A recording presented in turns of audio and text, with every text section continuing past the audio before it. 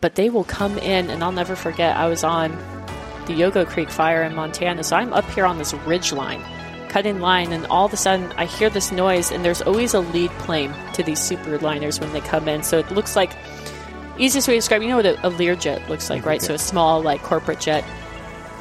So you'll see something similar to that come through as the first plane, and once you see that, you're like, oh, the big one's coming. To get real. Big one's coming, and right behind that, you'll see the big jet come by, and it was below me. I'm at the top of this ridge line, and there is an airliner. I mean, it is an airliner below me, and it's just dumping. And it's unreal. And these pilots, and they just push up and they go over, and like, how the hell do you... like, that's unreal. Like, that takes some guts to drop an airliner in a valley. In a valley. Yeah. Holy cow.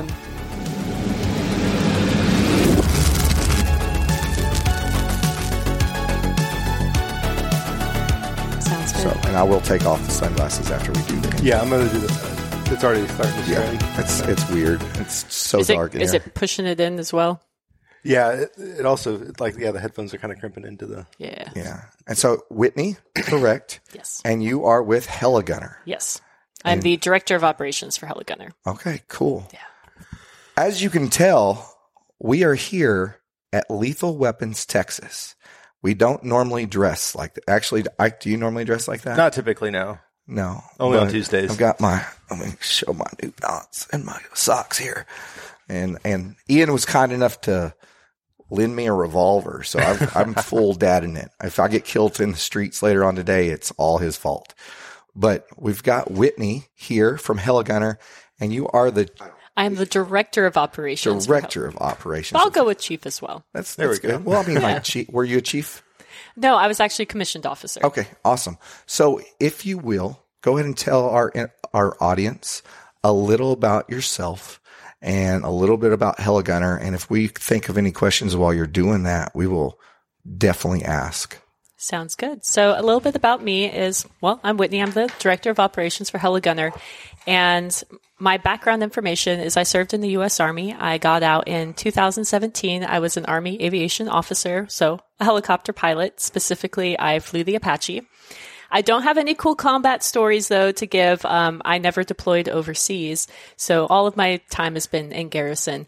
When I got out in 2017, I came out and I'm like, what am I going to do? I was part of the drawdown period, where they're like, we're going to get rid of 34,000 people. And I was one of those junior aviators where they're like, hey, hey, you, thanks for playing. Here's your honorable. And I was like, okay, what am I going to do? My husband was still active duty, also an Apache pilot, but he'd been around for a little bit longer than me. So, of course, he got to stay. I'm not bitter about that at all, by the way. But so I came out and I was like, what am I going to do with my life? This isn't quite what I had originally planned. I wanted to be a lifer. And I started volunteering with an organization called Team Rubicon, veteran nonprofit. And they told me about this opportunity to go into wildland fire. I'm like, wow, that's never something that I had considered at any point. And gave it a try, ended up falling in love with it, and then spent the remaining 4 years as a wildland firefighter with the U.S. Forest Service. Oh, cool. During the off season, I was like, okay, well, what am I going to do to preoccupy my time for the other 6 to 7 months? And I started volunteering with Texas Search and Rescue.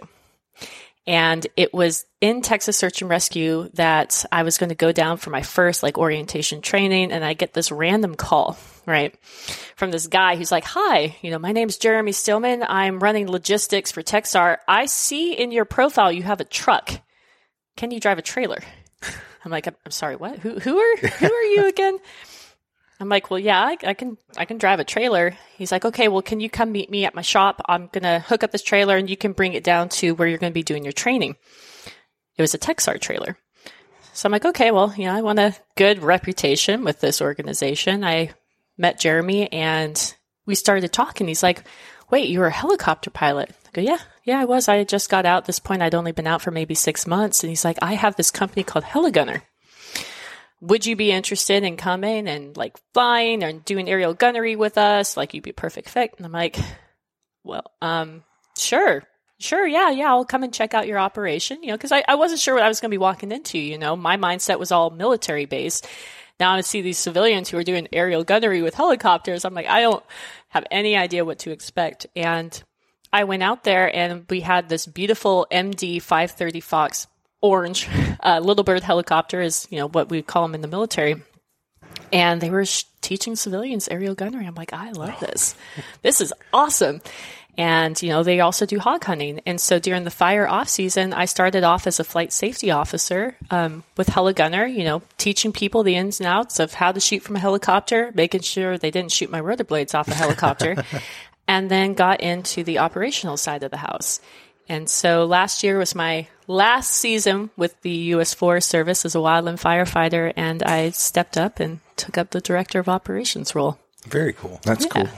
I want to touch on a few things that you brought up. Absolutely. Yeah, I've got questions. Yeah, you've got questions. So many questions. And I want to go back because prior service Army, all right, worked hand in hand with Apaches as close air support. I was infantry, Love it. Squad leader, section sergeant, all that good stuff.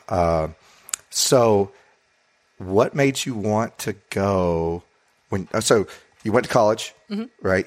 Were you ROTC program or anything in college? ROTC. Okay. And then what made you decide that you wanted to go into flight? So when I was younger, originally, now there's some people who are going to listen to this and be like, okay, what is going on with her? I originally wanted to fly Blackhawks. I kid you not. So I read the book Black Hawk Down. Okay. Saw the movie. I'm like, oh, this is awesome. Because I knew I wanted to serve in the military and I liked flying, but I didn't exactly know what that was going to manifest in. So originally I wanted to fly Blackhawks. And my sister ended up becoming engaged to an 11 Bravo. And I spent a bit of time around the infantry. And I heard all of their stories from a different perspective. They talked about the Blackhawks and the Chinooks, but boy, did they love those Kiowas and those Apaches. And they referred to the Apache as their guardian in the sky. And I'm like, I love that. And I just love the community. And so I'm like, you know what? I don't want to fly the Black Hawk anymore. I want to fly the Apache. I want to be that guardian in the sky for the infantry on the ground. And so kind of fast forward that to a little bit, I was sending care packages to single soldiers overseas. And at this point, I'm finishing up with my associate's degree. And one of those soldiers I had sent a care package to happened to be a single Apache pilot. Didn't know it at the time, but this man would end up becoming my husband because we just started, conversing and talking. And he kind of further guided me into that, this is my world. I think you'd be perfect for it. And I fell in love with the community because every airframe has a different set of personalities. Your Chinooks are a little more of their laid back, go with the flow. And then you've got your Apaches who are your forward chargers. I'm like, yep, no, this is my group. These are my people. And so, infantry actually was originally why I went in. Fantastic. Yeah. And what year did you graduate college and then go into flight school? So I commissioned in 2013, got out in 17. So when I was part of the drawdown period, I was a junior officer when I got out. Okay. So drawdown period, yeah. But ROTC for 2 years. Okay, right. And where were you stationed at, if you don't mind? So I was out of Fort Rucker, Alabama. Okay, cool. Yeah. So you went to school there, stayed there, and just... Yep. Okay. And then drawdown happened, pink slip, and here's your honorable. Thanks for playing. I'm like, man, I don't really feel like much of an Apache pilot, but... Yep. And then what did you do? What exactly as a helicopter pilot, unless you got something? No, go ahead. All right. As a helicopter pilot, what did you do for the Forestry Service? Because that sounds really cool. That was my question. As soon as you said that, I was like, that sounds... smoke jumper, dudes flying out of the airplane, going back country firefighting, doing that type of stuff. So what did you do? So this is going to throw a wrench in your whole thought process. So when I came out of there as a junior officer, junior pilot, I was low hour, right? Because at that point, I didn't have any combat tours. I didn't really have any long field problems as an aviator. So it's like, okay, what can I do with the hours that I have, right? So when I came out to the Forest Service, initially I was part of a Type 2A initial attack ground crew. So when you go back and say, hey, I love the infantry, being around the infantry, all of a sudden I'm with the Forest Service version of that. And I'm with nothing but guys on the crew on the ground. And so I started my time with the Forest Service actually with the guys on the ground, cutting line, running saw, and learning the ground mission. Eventually, I transferred over into the helicopter crew member side of things, but never actually flew. And that was one of the reasons when I was in the Forest Service, I'm like, okay, I want to get into this world, but I have to build hours. And I met the director of flight operations out of DC, and she's like, hey, how about you transition the planes? And we'll get you flying the others so you can bring smoke jumpers in. So one of the things I'm doing right now is transitioning over to the fixed wing side of the house. So I will be returning, but bringing smoke jumpers in from planes. That's cool. Yeah. So from like a pilot side, how different is it flying a helicopter versus a fixed wing? I had all sorts of bad habits I carried over. So one of the most interesting things you'll see from a helicopter to a plane is takeoff and landing. Your visual reference is completely different, exactly the opposite. So when I'm taking off from a plane, I'm nose high. If I'm taking off from a helicopter, I'm low. And then vice versa. And so it took a minute for me to develop a new sight picture because I'm like, this just feels all sorts of wrong, you know? And also just how I handled, like my coordinated turns were different. The helicopters, also, you're always constantly engaged. You know, there's always something to do in planes. You kind of find yourself getting a little bored. You're like, wow, this really does want to fly itself. And if there is something like I lose my engine, I'm not like a brick falling from the sky in an auto rotation. I've got time. Yeah. I can glide, you know? And it's fun. They're two very different worlds, though. I will say that.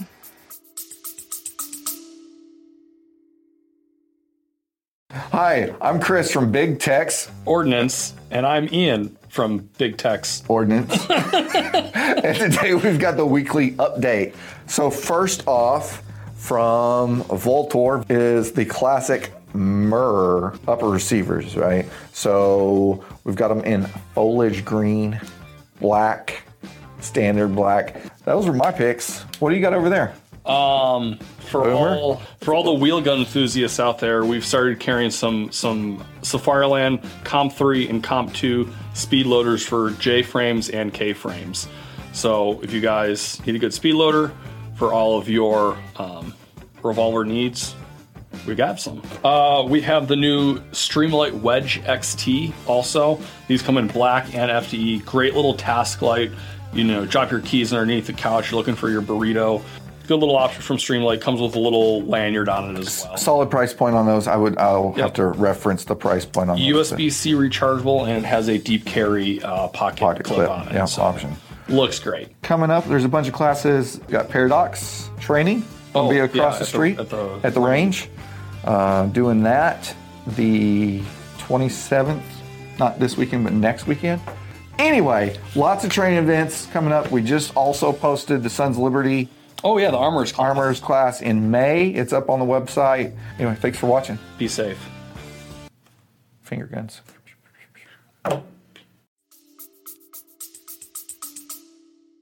That's really cool. Yeah. So your time in the forestry service, where, I guess, were you like all over, or was there like a geographical area where you were like stationed, or how does that work? So in the fire side of the house, instead of deployments, because for them it means something completely different, they call them dispatches. So I dispatched all over the country. I spent a lot of time in California, Montana, Idaho, Washington, Colorado, and Wyoming.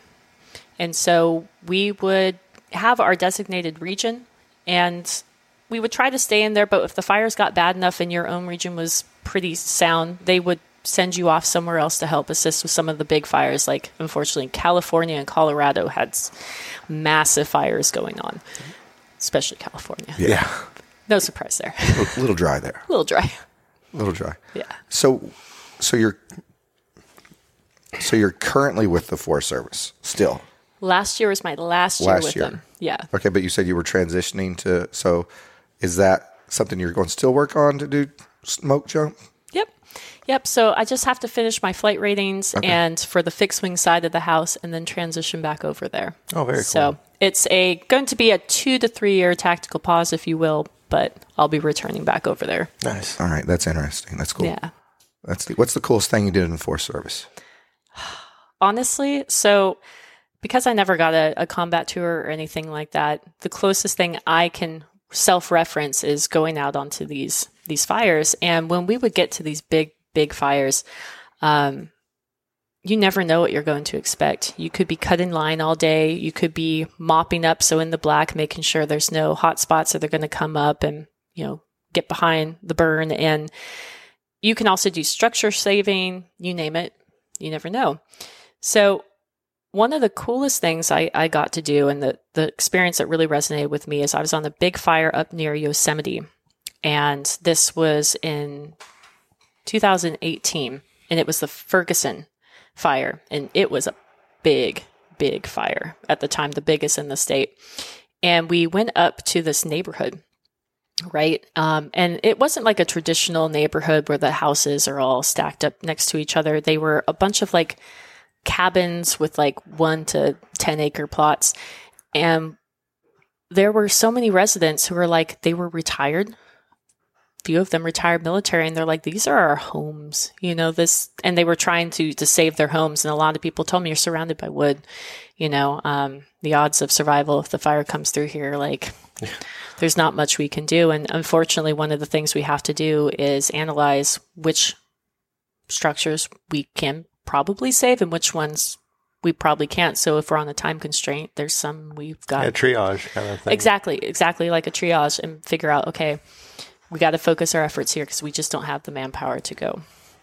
And we focused for several days saving these structures. And so when the fire shifted and moved through, saving their homes and then being able to see people be able to move back into their homes, and just the gratitude, for me, that was the coolest thing. It's this is someone's home, this is their life. And a lot of the time the states, not to pick on California, but sometimes they'll keep people in an area up until the very last minute. And so they don't have a lot of time to grab anything, you know, and all of their possessions, like photo albums and stuff you don't think about. So to be able to save their lives, to them, that's everything. Yeah. And that's what I love the most. That's what carries with me. I got to do some cool stuff too, but saving people's homes, that was top notch. That's pretty legit. Yeah. That's really, I had coming into this interview, I had no idea what to expect. And then when I met you for the first time, I was like, okay, because this is not, I didn't expect a female to show up this morning, because we were driving around last night and look at everybody here. And this is a predominantly male event. Yeah. And this is, flying helicopters is a predominantly male occupation. Mm-hmm. And then when you started getting into what you did, I was like, oh, this is going to be so cool. Because you're one of a very small population that is getting out and doing this. And how many female helicopter pilots are there in the forestry service? There can't be very many. There's not very many. I think of all the times I have worked with helicopters. So I would get the calls. They're like, hey, we're coming in to drop a Bambi bucket. We're going to hand them over to you. And it's like, okay, well, I know how to talk pilot. I can walk them in. It's not just some ground guy on the ground. Hey, I'm trying to laze you in, I think in my 4 years of fire, maybe two I've spoken with. Yeah. That's fantastic. Yeah. Well, so you're really a pioneer in that field then. That's really cool. I have 2 small children, two little girls, and we're always focusing on the things that they can do, despite what everybody says they can't do. And so I thank you. Hi, I appreciate it. We actually have one of our flight safety officers. She's standing over there. She's prior service herself. I'm not going to drag you in here. You're good. You're good. She's looking at me. She's shaking her head. She's like, Whitney, I'm going to kill you later. So Army officer, same thing. When our ROTC unit graduated, we had 4 female officers of my entire class who graduated. And how many were in that class, just for a reference for the folks watching? Gosh, I'd say probably almost 30. Yeah, about 30. So we had 4.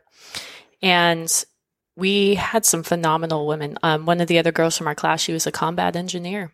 And she was actually the first female platoon leader for Combat Engineer Corps. And she went to sapper school too. She's a legit badass. And Yeah. so it's pretty neat. So for your two daughters, there's so many leaps and bounds for females. I mean, even in the military, our other flight safety officer who's going to be coming out here later this afternoon, her name was Nye, and she was the first female NCO to go through infantry training.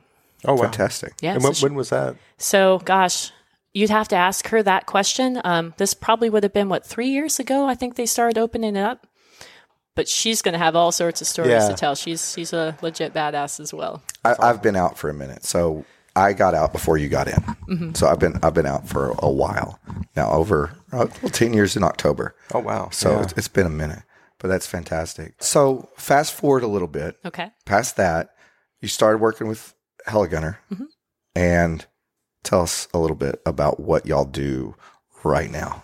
Yeah, so Heligunner started off with aerial gunnery operations. So Jeremy Stillman, who's the primary owner of Heligunner, he taught Texas DPS their entire aerial gunnery program. He set it up, worked with them, and made it happen. And so at the time, there was hog eradication also happening in Texas, but it wasn't open to the public, right? That didn't come until later on when it was passed into law.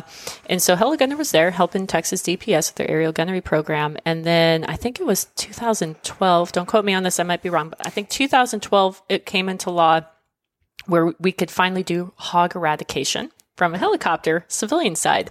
And so then Heligunner became one of the first civilian companies to have hog eradication, or hog hunting as it's commonly known, for civilians. And so we did that for a very long time. Aerial gunnery, hog hunting, aerial gunnery, hog hunting. And then last year, and we also did some tactical response as well. So we would send in helicopters and we would do tactical training, search and rescue as well, because Jeremy was with Texar for a very long time.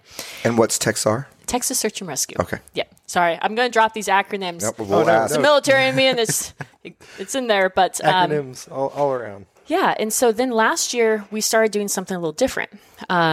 We incorporated corporate team building. Now you're going to be like, what in the world? Where does that come from? But we use military simulation missions to do that. Oh, wow. And so last year we did our first few runs with corporate team building, running civilians through. We have pyrotechnics, military vehicles, air support from our helicopter, and we run them through 4 mock military missions. One of them is a night raid with 2 Army combat veterans who are operating as squad leaders or platoon leaders, depending on the side of the corporate. But it's so much fun. We give them these missions. We'll do mock IEDs, mock gun strafing runs, with our pyrotechnics, and we do corporate team building now too with MilSim. Very cool. That's cool. Yeah. It's a write-off. Right? There you go. Is that how you work it? Yeah. We get with the accountant and write it off. We're good. Yeah. So we'll circle back on that. Yeah, we'll circle back on that. We'll talk to you offline. Well, that's interesting. So with the hog eradication and the hog hunting, go into the hog hunting program a little bit. What do y'all do on that? How does that work? So we have arrangements with several different property owners throughout the state of Texas. They'll either come in and they will pay for us to come in and eradicate hogs, or we have a deal with them saying, hey, if we have clients who want to hog hunt, we'll let you know in advance, can we use your property? And one of the great things about that is we're not married to one particular area. We can operate statewide, and it gives us different hunting areas, essentially, because there's sometimes you'll go up and there's always that worry of, okay, we've eradicated, but we've eradicated so well. We're too effective. We're too effective. So yeah, we have different properties we can operate on. If you are a property owner and want to eradicate, we can either come in and eradicate for you, or, we can have a similar service where it's like, hey, it's just open, so it doesn't cost you anything if we have paid clients to come in and do that. And we have a bunch of different aircraft that we can use, from the R-44 that we have here at Lethal Weapons to the MD, if you want to use that as well. And yeah, we run just suppressed rifles, and we have a good time, especially with hogs. Have you guys ever done hog hunting before? Not from a helicopter. Not from a helicopter. So the funniest thing happens. Hogs run in a line. So if you're in a helicopter and you have an AR and they just pick up and they start running in a line, you just come to the very back of the herd and you just start making your way right on up. And we can eradicate 200 plus hogs in a single night. Oh, wow. Yeah. It's a good time. It's a much different experience. Yeah. So at night, when you're night hunting, you're using white light and lasers, or NVGs and lasers? We can do either. Either. Oh, cool. Yeah.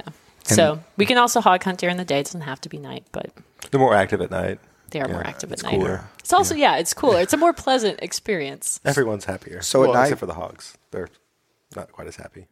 Yeah. So at night, is everybody under nods? If you're doing total blacked out, is that So how's that work? Our pilot is we do have a hookup, or sorry, if you have nods that you want to use yourself, you can, or we've had people do both. Yeah. I mean, honestly, it's going to be a preference thing because some people they get motion sickness under nods with the moving aircraft. So we can do either one. That's cool. And if you're doing white light, then everything's just In which we can because it's eradication of an invasive species. So that's cool. yeah. How long does like a typical excursion, I guess, last? Like if you're going to go up, how is that like a 2-hour deal or a 5-hour? About deal? 4 to 5 hours. Gotcha. Yeah. And if there's like any weather coming in, we always brief in advance. So it's like, hey, weather, we might have a delay to make the entire experience a little bit longer. Fortunately, dealing with aviation assets, that's part of the package deal. But yeah. And y'all have what are y'all doing out here for lethal weapons? I know you have a bird over there. Yes. So we are conducting aerial gunnery out here at Lethal Weapons. So we have 5 steel targets. So Jeremy, one of his other companies he owns is AR-15 targets. And so we've got some of our steel targets out there on the property adjacent to here, and we're running people with our suppressed, ARs, just having a good time. Very cool. And it's just like a down and dirty into our aerial gunnery operations. And so it's a really fun experience. And everyone's in costume. Yeah. Pretty much. We had someone dressed as a ninja. Yep. I've seen 2 ninjas out here. And I kid you not. So he asked us, he's like, hey, can I throw a couple of ninja stars? And we're like, we have never been asked this before. It's like, thought about for a moment. It's like, we can hover. Yeah, let's do this. We're not retrieving them. So once these are gone, I mean, we'll retrieve them on the backside when we get the targets. But that's like, that's just part of the job. Y'all got that on film, right? So we had a little bit of a delay today. He's going to be out later this afternoon. But yes, it's going to be on film. And I'm very excited for it. That's going to be great. That's pretty cool. Yeah.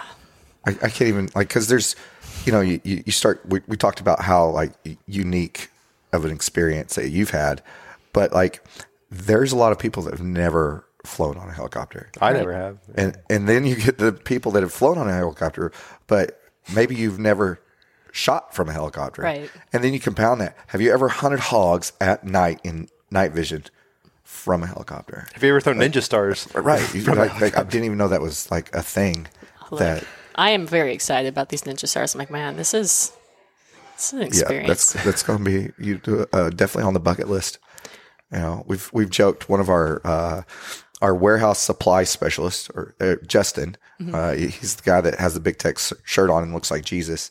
Go Jesus, as he's known in our circle. Yeah, but he's a pilot, and so we've always kind of joked that it's Ike's personal pilot. But that's one up. We've never thought about throwing ninja stars from the. We've had some interesting things in our birds. So we will use people's personal firearms if we pre-approve them. Biggest thing is suppress, and then where the brass goes. Yeah. Can't have it kicking back in. And we're out at the Gundy Awards, 2 weekends ago, and we had Dillon Precision out there, and they had their blacked out saw, and they're like, hey, can we take this? It's like, yeah, we can make this work. And so we had their blacked out saw up there. It was a good time. So we see some interesting stuff too. So we can't make special accommodations for everyone, but as long as we can do the brass deflection, we can accommodate quite a bit. And how many? So what model do you have out here, and how many people can it carry? So the R-44, it's a Robinson brand helicopter that we have out here. If we have a good density altitude, so we can get a lot of power, we can sometimes accommodate 2 shooters. But with the R-44, it just usually doesn't have the power for that. So it's usually 1 shooter at a time. And there's always a flight safety officer on board in addition to the pilot. So that's one of our control measures, just because systems malfunctions and stuff happen, with the firearms. So we always have a flight safety and then a shooter. Gotcha. We don't do 2 shooters at the same time for our aerial gunnery program as far as shooting at the same time. Typically, But that's also so we can just maintain a positive control, because I hate to say it, as veterans, we have this bad habit of trying to bring that barrel up, because that's, it's our workspace. We bring them up. So we have to keep the barrels down and That's out. where the rotors are. Yeah, that's where our rotors are. Please don't shoot my rotors. But yeah, so usually it's just one shooter, a safety, and then the pilot. And sometimes we'll have a videographer or a photographer up there as well, if we've got the power allotment for the day. Cool. And that's based off your atmospheric conditions and your... And just the weight and balance as well. So if we want to put like a videographer in there, what we'll often do is run a few iterations. So we've got the primary and auxiliary tanks a little bit lower, so we can incorporate a little bit more weight in the aircraft as well. That's because every pound counts, right? Every pound counts. And y'all determine that as that even leads to your flight time, right? Mm-hmm. Yep. So we have a weight and balance calculation sheet. So we always get the weights of all of our shooters, and we tell people, like, look, especially Lace, like, this is not personal. This has a point. Yeah. And so we'll get the weights, and then we have the weight of the fuel, the pilot, the shooter, and then of course the aircraft. And so we can adjust the CG limits accordingly, because if we are too heavy, our CG is going to be thrown off, and we're just also not going to have the power to take off and operate safety. So we keep up on all that, and it's always adjusting throughout the flight, but we have it down to a science. So yeah. Now, is Heligunner only in Texas? Do y'all only operate in Texas, or? So we actually operate nationwide. Next month, we're going to be heading out to Cameo Shooting Complex in Grand Junction, Colorado. We'll be conducting 5 days of aerial gunnery there. 3 days is going to be with a Girl in the Gun National Conference. I was going to say, is that very cool? Yeah, so we'll be out there, and recently we are actually we'll be conducting aerial gunnery as not part of, but adjacent to the tactical games. Oh. And so we're going to be next weekend over at Texas Regionals in Florence, Texas, conducting aerial gunnery on site, but we will also be conducting aerial gunnery at several of the other facilities nationwide as well. Very cool. That's cool. All over the place. All over the place. Is this something that operations-wise you're like, okay, y'all are continually ramp up? Is this all these, like, working with the tactical games and working with events like this? Is that something that is new, or is that something that y'all have always been doing for as long as Heligunner's been around?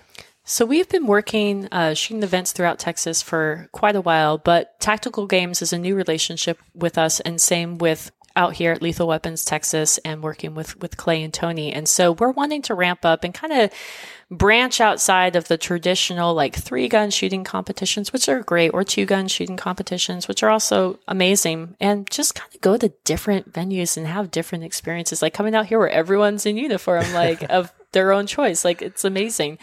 And so we are changing things up a little bit. Like the Gundy Awards we were at, it was our first year we were there, and we were operating with drive tanks. And I'm like, this is amazing. I'm like, we're coming back annually for this. And so we're changing that up a little bit. And then with the military simulation, that is new for us. We've done corporate team building events before, but always just on the aerial gunnery side of the house. So now that we're actually running a program using military tactics and team building techniques, that's new for us. And it's kind of exciting. So Heligunner is definitely morphing into something different from where it started, which was Texas DPS and hog eradication with the state. Do y'all still do work with DPS, or is that Jeremy does a bit of work with them, and he maintains really close relationships with actually a lot of law enforcement agencies, like Remrock PD. We've done some work with them before, and some other agencies, and we're actually just coming up. There's a Cinco de Mayo event that's coming up where we're working with a law enforcement agency that does a charity. It's a charity run for... Oh, oh, man. I'm going to offer you one, though. That's good. Thanks. That was, if everybody didn't see that, that was the number one surefire salesman in the country, which means probably the world. Yeah. Yes. Yeah. Aaron V sells more surefire than anybody else, thanks to BigTexOrdnance.com. Man, and he brought ice cream. He's a keeper. He's the man. He's a good dude. Yeah. He's a good dude. I'm not saying I got off track there for a moment, but man, guy brings your ice cream. It's like, I need someone like that. He's a good dude. We keep him around for... Oh, and we have a bearded Now Tony's dragon. looking for his bearded dragon. reptile. He's hanging out. We've had him on the podcast. He's going to be our next guest. So that's really cool. So with the events and stuff like that you're doing, like if I wanted to go do aerial gunnery out here, what is the cost on that? So it's $295 right now, and you get 2 25-round magazines. So you'll get 2 passes at our 5 still targets that we have in place nearby. Very cool. That's pretty dang reasonable. Yeah, it's really not that bad. And that's why using like the R44 compared to the MD, it increased the cost a little bit. So it's our more cost-effective option to give people that taste of aerial gunnery. That's cool. And what about hog hunts? How's that work? Is it all time-based or? So it's going to be time-based, so it's that 4 to 5 hour block, and usually we start about 4,500 to 5,000 depending on which helicopter you want to use. And so the price packages aren't quite fixated because it's also going to depend on fuel at the time. So roughly ballpark, it starts about 4,500, and then you can have 2 shooters. It's about a 5 hour, I guess, experience. You said cool. Can you rotate shooters out on that, or can you? Okay. Yeah, so when we have the 2 shooters, so like when we run like the MD, we can actually have both shooters going at the same time on that. Okay, awesome. And I do see y'all on YouTube doing some videos on there of y'all up doing the aerial. I don't know if I've seen that. I saw the hog hunting videos that y'all have had up. If you can, do you have any clients that you can say that you took up? Anybody cool? Oh, we've had some cool ones. Unfortunately, I can't. We signed non-disclosure agreements for most of them, but we've had some really, really great ones. The one I can talk about because he talked about was Tim Kennedy was one of our clients. Oh, okay. So, yeah, fantastic. And we do work with corporations for the aerial gunnery side of the house that I can talk about, like Red Bull and Dell. We've worked with them too. So, Dell's just right there in Round Rock. Yeah, so, wow, it's the full spectrum. Yeah, Dell.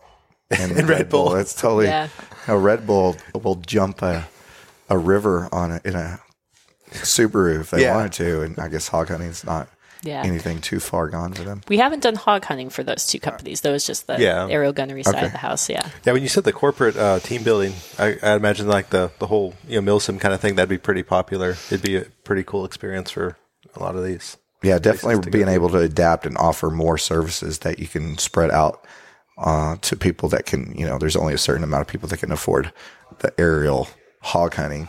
Yeah. So being able to open your clientele base would be pretty good. It is. And with the corporate team building side of the house, we have lesser packages for our milsim. So we've actually done bachelor parties where they're like, hey, can we do your milsim experience but make this a bachelor party? I'm like, yes, absolutely. And I'm still waiting for the bachelorette party side of things, though. I really want to run some ladies through there, and so far we haven't. Awesome.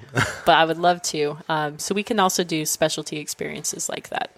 Now, for the aerial gunnery, what's your limitations or your requirements on space for the range? It's going to depend on how things are laid out, because the angle that we're going to be shooting at, the earth is our backstop, right? So we don't need high berms or anything like that. We can have an open, flat field, which is actually what we have out here. We've operated in areas as small as, about 30 to 40 acres upwards to 18,000 acre facilities. It's really just going to depend on 1, how it's laid out, and 2, what's nearby. If we've got like a bunch of residential neighbors, nearby a 30 acre, plot, obviously we can't do that. But if we've got the room to do it and what's adjacent, we can work with a lot of different sites. And we've actually worked at a lot of different facilities as well. Copperhead Creek, we've been out there a few times. Revelry Peak, Liberty Hill. We've operated out of all of those. That's really interesting. So, like when you're shooting and stuff, about how high off the ground are y'all? So, typically? If we're in a flat field, we're maybe 30 to 50 feet. We're pretty low. Yeah. If we're operating at a higher altitude, so like when we are in Colorado, for instance, we're at a high D8 anyways, and we're also at a high altitude. We might keep it a little bit higher, closer to 75 feet, but we're normally pretty darn low. Yeah. And why? And explain why that is. Why you have a higher operational altitude at a higher above sea level altitude. So part of the thing is going to come down to is if I lose my engine, so like let's say we've got the R-44 or the MD, those are single engine aircraft, we have to be able to safely land in the event of an emergency, so like engine failure. It's going to be at the discretion of the pilot based on the density altitude, so colder air is more dense. Helicopters, planes like to operate in colder, more dense air. We get more efficiency. If it is hot and humid, it's more sluggish. We don't have as much. So we might not be hovering as much. So we might be moving a little bit quicker. We might be at a higher altitude. If we're operating in like Colorado, for instance, we have the topography, right? So we are in kind of like a canyon almost. We want to be at a higher operation level than we would be out here in the flat field because it gives us more margin to go into a safe landing area if we have to like auto rotate. And that's going to be at the discretion of the pilot at the time and what he or she feels comfortable with. Does that make sense? Yeah. Yeah. And so what is your role as director of operations? What do you do at Heligunner? What does that make up for? Yeah. So I train all the flight safety officers. I also coordinate all of the events. I do all of the planning behind the scenes and the logistics. So anything that is operation related, that is me behind the scenes. Logistics, planning, making stuff happen. Making it happen. I wear all the hats. Jeremy does a lot too, don't get me wrong, but I wear a bunch of different hats. I also take on the marketing as well sometimes. But we also have a great videographer and photographer who gives us good content too. And so do you still get to fly? Do you get to fly with Heligunner? So I am too busy to fly most of the time, but I will do ferry flights. So when we're taking the helicopter to and from, so like Colorado, I'll be flying from here, so out of Georgetown, all the way up to Grand Junction. Oh, very cool. Yeah. How much range does one of those helicopters have? So it's going to depend on which one in particular we are using and if there are extended tanks or not. So like with our R-44, I mean, we'll typically run about 2.5 hours before we need to refuel. Sometimes we can get closer to 3, but closer to 2. What kind of ground speed can y'all get with those? If we have the doors off, we're going to be capped out at no more than 90. So like we have all of our doors removed right now for aerial gunnery. So no more than 90. That's what it states. So that's where we keep it at.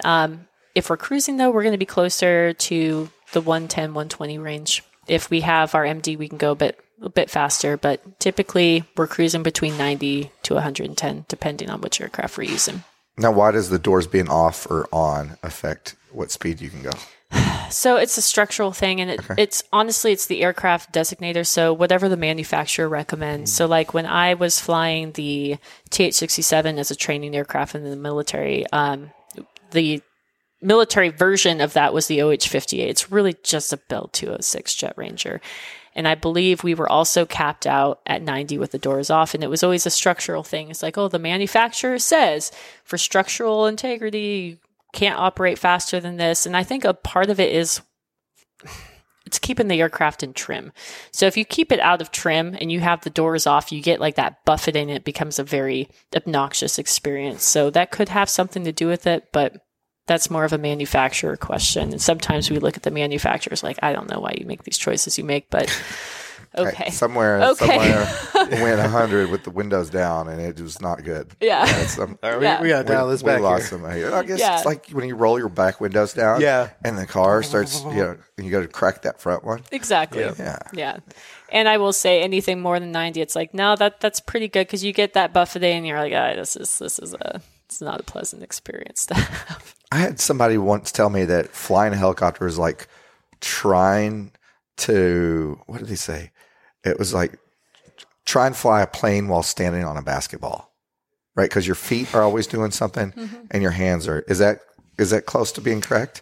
When I first went through aerodynamics at Fort Rucker, we had this guy who was teaching the class explain it as, think of a tornado that's trapped in an elevator shaft. He's like, that's what flying a helicopter's like. And I don't know, that always resonated with me because helicopters, you always have to stay engaged. And depending on what it is you're flying, you have some aircraft that are just really finicky. So like the 530 Fox, the MD, it is such a powerful helicopter. It's got power for days, but any input you make, you're already leading with the counter input. or else you're going to be overflying the thing. With the Robinson, it's a little bit more forgiving unless you're trying to hover. Then, of course, you sneeze and it does its own thing. But yeah, so depending on the helicopter is the shortest answer, is going to be the flyability, if it's really finicky or not. But it's nothing like a plane. Planes want to fly, helicopters don't. It sounds. You're beating the air into submission, Yeah. you know? Yeah, that sounds kind of scary. But it's fun. It's so much fun. Do you've got anything queued up? Oh, so I want to go back to like the firefighting side of it. Yeah. So like on the news and stuff, like most of what you see is like, helicopters like dipping into somebody's pool and picking up water and stuff. Is in actual practice, is it more of that, or is it more, cutting your line breaks and, and stuff like that? What's like the actual reality of, wild firefighting? So depending on the environment that we're in, there's kind of a running joke with fire. It's like fire never seems to start in flat open fields. It's always in the ugliest terrain you can possibly imagine, the rockiest hills, or like the most dense brush field, if it is a field at all. And so we tried to bring in aviation assets right out the gate, because the volume that they can dump on the fire can be a game changer of whether we're able to catch it or not. We have the hand crews in cutting line. And I mean, when you're cutting line, like when I was on the fire, it wasn't uncommon to be out there for 12 straight hours and you're just cutting line. But there's only so much work we can do on the hand crew. You know? We can cut line all day, but the dozer can come in and do 5 times the distance that we can easy, in the single day. Aviation assets are the same. They can come in, they can stop a fire before it even gets spread outside of, 20 plus acres. So we tried to get them in as quickly as possible, but depending on where they're located, we might not be able to. And all you have might be a hand crew out there and maybe some engines as well to come out there. But some of the big fires, aviation, we get the super tankers, which, I mean, you're looking at them, you're like, that's like a passenger jet, a big like 777 or something like that. And they're unreal when they come in. I don't know if you've ever seen those pilots, but they will come in, and I'll never forget, I was on the Yogo Creek fire in Montana. So I'm up here on this ridge line, cutting line, and all of a sudden I hear this noise, and there's always a lead plane to these super liners when they come in. So it looks like, easiest way to describe, what a Learjet looks like, right? Yeah. So a small, like, corporate jet. So you'll see something similar to that come through as the first plane. And once you see that, you're like, oh, the big one's coming. To get real. Big one's coming. And right behind that, you'll see the big jet come by. And it was below me. I'm at the top of this ridge line, and there is an airliner. I mean, it is an airliner below me, and it's just dumping. And it's unreal. And these pilots, and then they just push up and they go over, and like, how the hell do you like, that's unreal. Like that takes some guts to drop an airliner in a valley. In a valley. Yeah. Holy cow. So you'll see them, you'll see a bunch of helicopters dumping what we call Bambi buckets. And they will go into pools. And in California, you see that a lot because the water lines of some of these like alpine lakes and stuff, they're either non-existent or they are down low. And when you get low enough, you have like old trees and stuff, because some of these are man-made, and you don't necessarily want to drop a bucket in there because you don't know if it's going to get stuck on something. So they'll take from people's pools, whatever you need. And it also is turnaround time. Sometimes they're just closer. Yeah. But yeah, we see a lot of aviation assets on those bigger fires, and we try to use them as much as possible. Them and bulldozers. Yeah. They're worth their weight in. Clear massive amounts of land in a short time. Yeah, they're incredible. And those dozer operators, they're also a whole different breed. I mean, you'll see a fire like coming up on them, and they're just sitting there just dozing away. Oh, man. Are there anything special they do to the dozers? Is it just like a off the line cat, or do they like make them, I guess, like build them out specifically for firefighting service? Or honestly, most of them are contractors. Gotcha. And sometimes they are so desperate to get them out there that they don't really care. Yeah. And they'll just call all sorts of people to come in, from private owner operators to, bigger construction companies to come out, and they'll lease those dozers out there and run the line. And so I've seen all sorts of configurations out there. The Sam Houston crew, they were at our neighborhood for one of those like days where you can take the kids around and touch a truck or whatever. And they had a dozer out there, nice. But it was all decked out on the inside. He's like, we can sustain like 15 or 20 minutes of being like on fire. Oh, wow. Before it's like you're done. Yeah. But it was really cool. So the audience really wants to know, why did they call it a Bambi bucket? So I honestly don't know the answer to that. I have asked this question a couple times, and I've gotten several different answers. Some person said it was the original manufacturer. It was the acronym for it. But I, for the life of me, cannot figure out exactly what in the world that would be. Yeah. So, no, that is a fantastic question, and I have not been able to. Because you said that, and I was like, I wonder if at some point in the past, if they scooped up some water and there was a deer in it, and it just ended up bad. Because that's where my mind automatically goes to that. Nothing would surprise me. That's fantastic. So most likely, it's an acronym, though. Of some sort. Unfortunately, because it'd be a lot cooler if it was the other way around. It would be great. Favorite airframe to fly? Why would you ask me this question? Because it's why? Or top 5. Because I Googled top 5 questions to ask a helicopter pilot, and one of them was top airframe. No, I'm kidding. I didn't do that. Okay, so obviously the one that I flew in the Army is my favorite, but my second favorite is the MD. I love flying that helicopter. It is so much fun. You think... and it's already doing what it is you want it to do. It is so incredibly responsive. Planes? Planes are planes. I don't really have much of a preference there. I've flown high wing variation, so like Cessna 172 Skyhawk, it's like the Honda Civic of the sky. And I've flown the low wing, so the Archer 2, which is made by Piper. I don't really have much of a preference there. And I'm going to have some people listen to this, and they'll be like, you're either team high wing or you're team low wing. But I think it's because I started as a helicopter pilot where I'm like, they're all boring. It's just a plane. Yeah. There's some things that are a little bit different. Just flight characteristics. Like the Cessna, when you go to do a stall, it's very violent when it kicks over. Compared to an Archer, it's like, and it just like settles. Like, what? This is it? Like this is all you did? But no real preference. So, I'm not taking the easy out here, though. I'm promising you. So where can people find information about Heligunner? So you can find us online. Our website is just www.heligunner.com. So we have all of our product information, service information on there. We also have links where you can book for services, whether it's corporate team building, specialty events. So like a bachelorette party. I just really want this to happen. I'm going to plug it. And you can be the first bachelorette party. Same with our... We need to make it happen. Our hog hunting. But we also are on social media. So we are Heligunner on Facebook or Heligunner Actual on Instagram. Nice. Okay. And there's a funny story behind that. So we had one employee who forgot the rescue information for that Instagram page. And all the login information, and Instagram will not give us back that page. Oh, yeah. Nope. You're done. Heligunner Actual, that is our Instagram. Okay.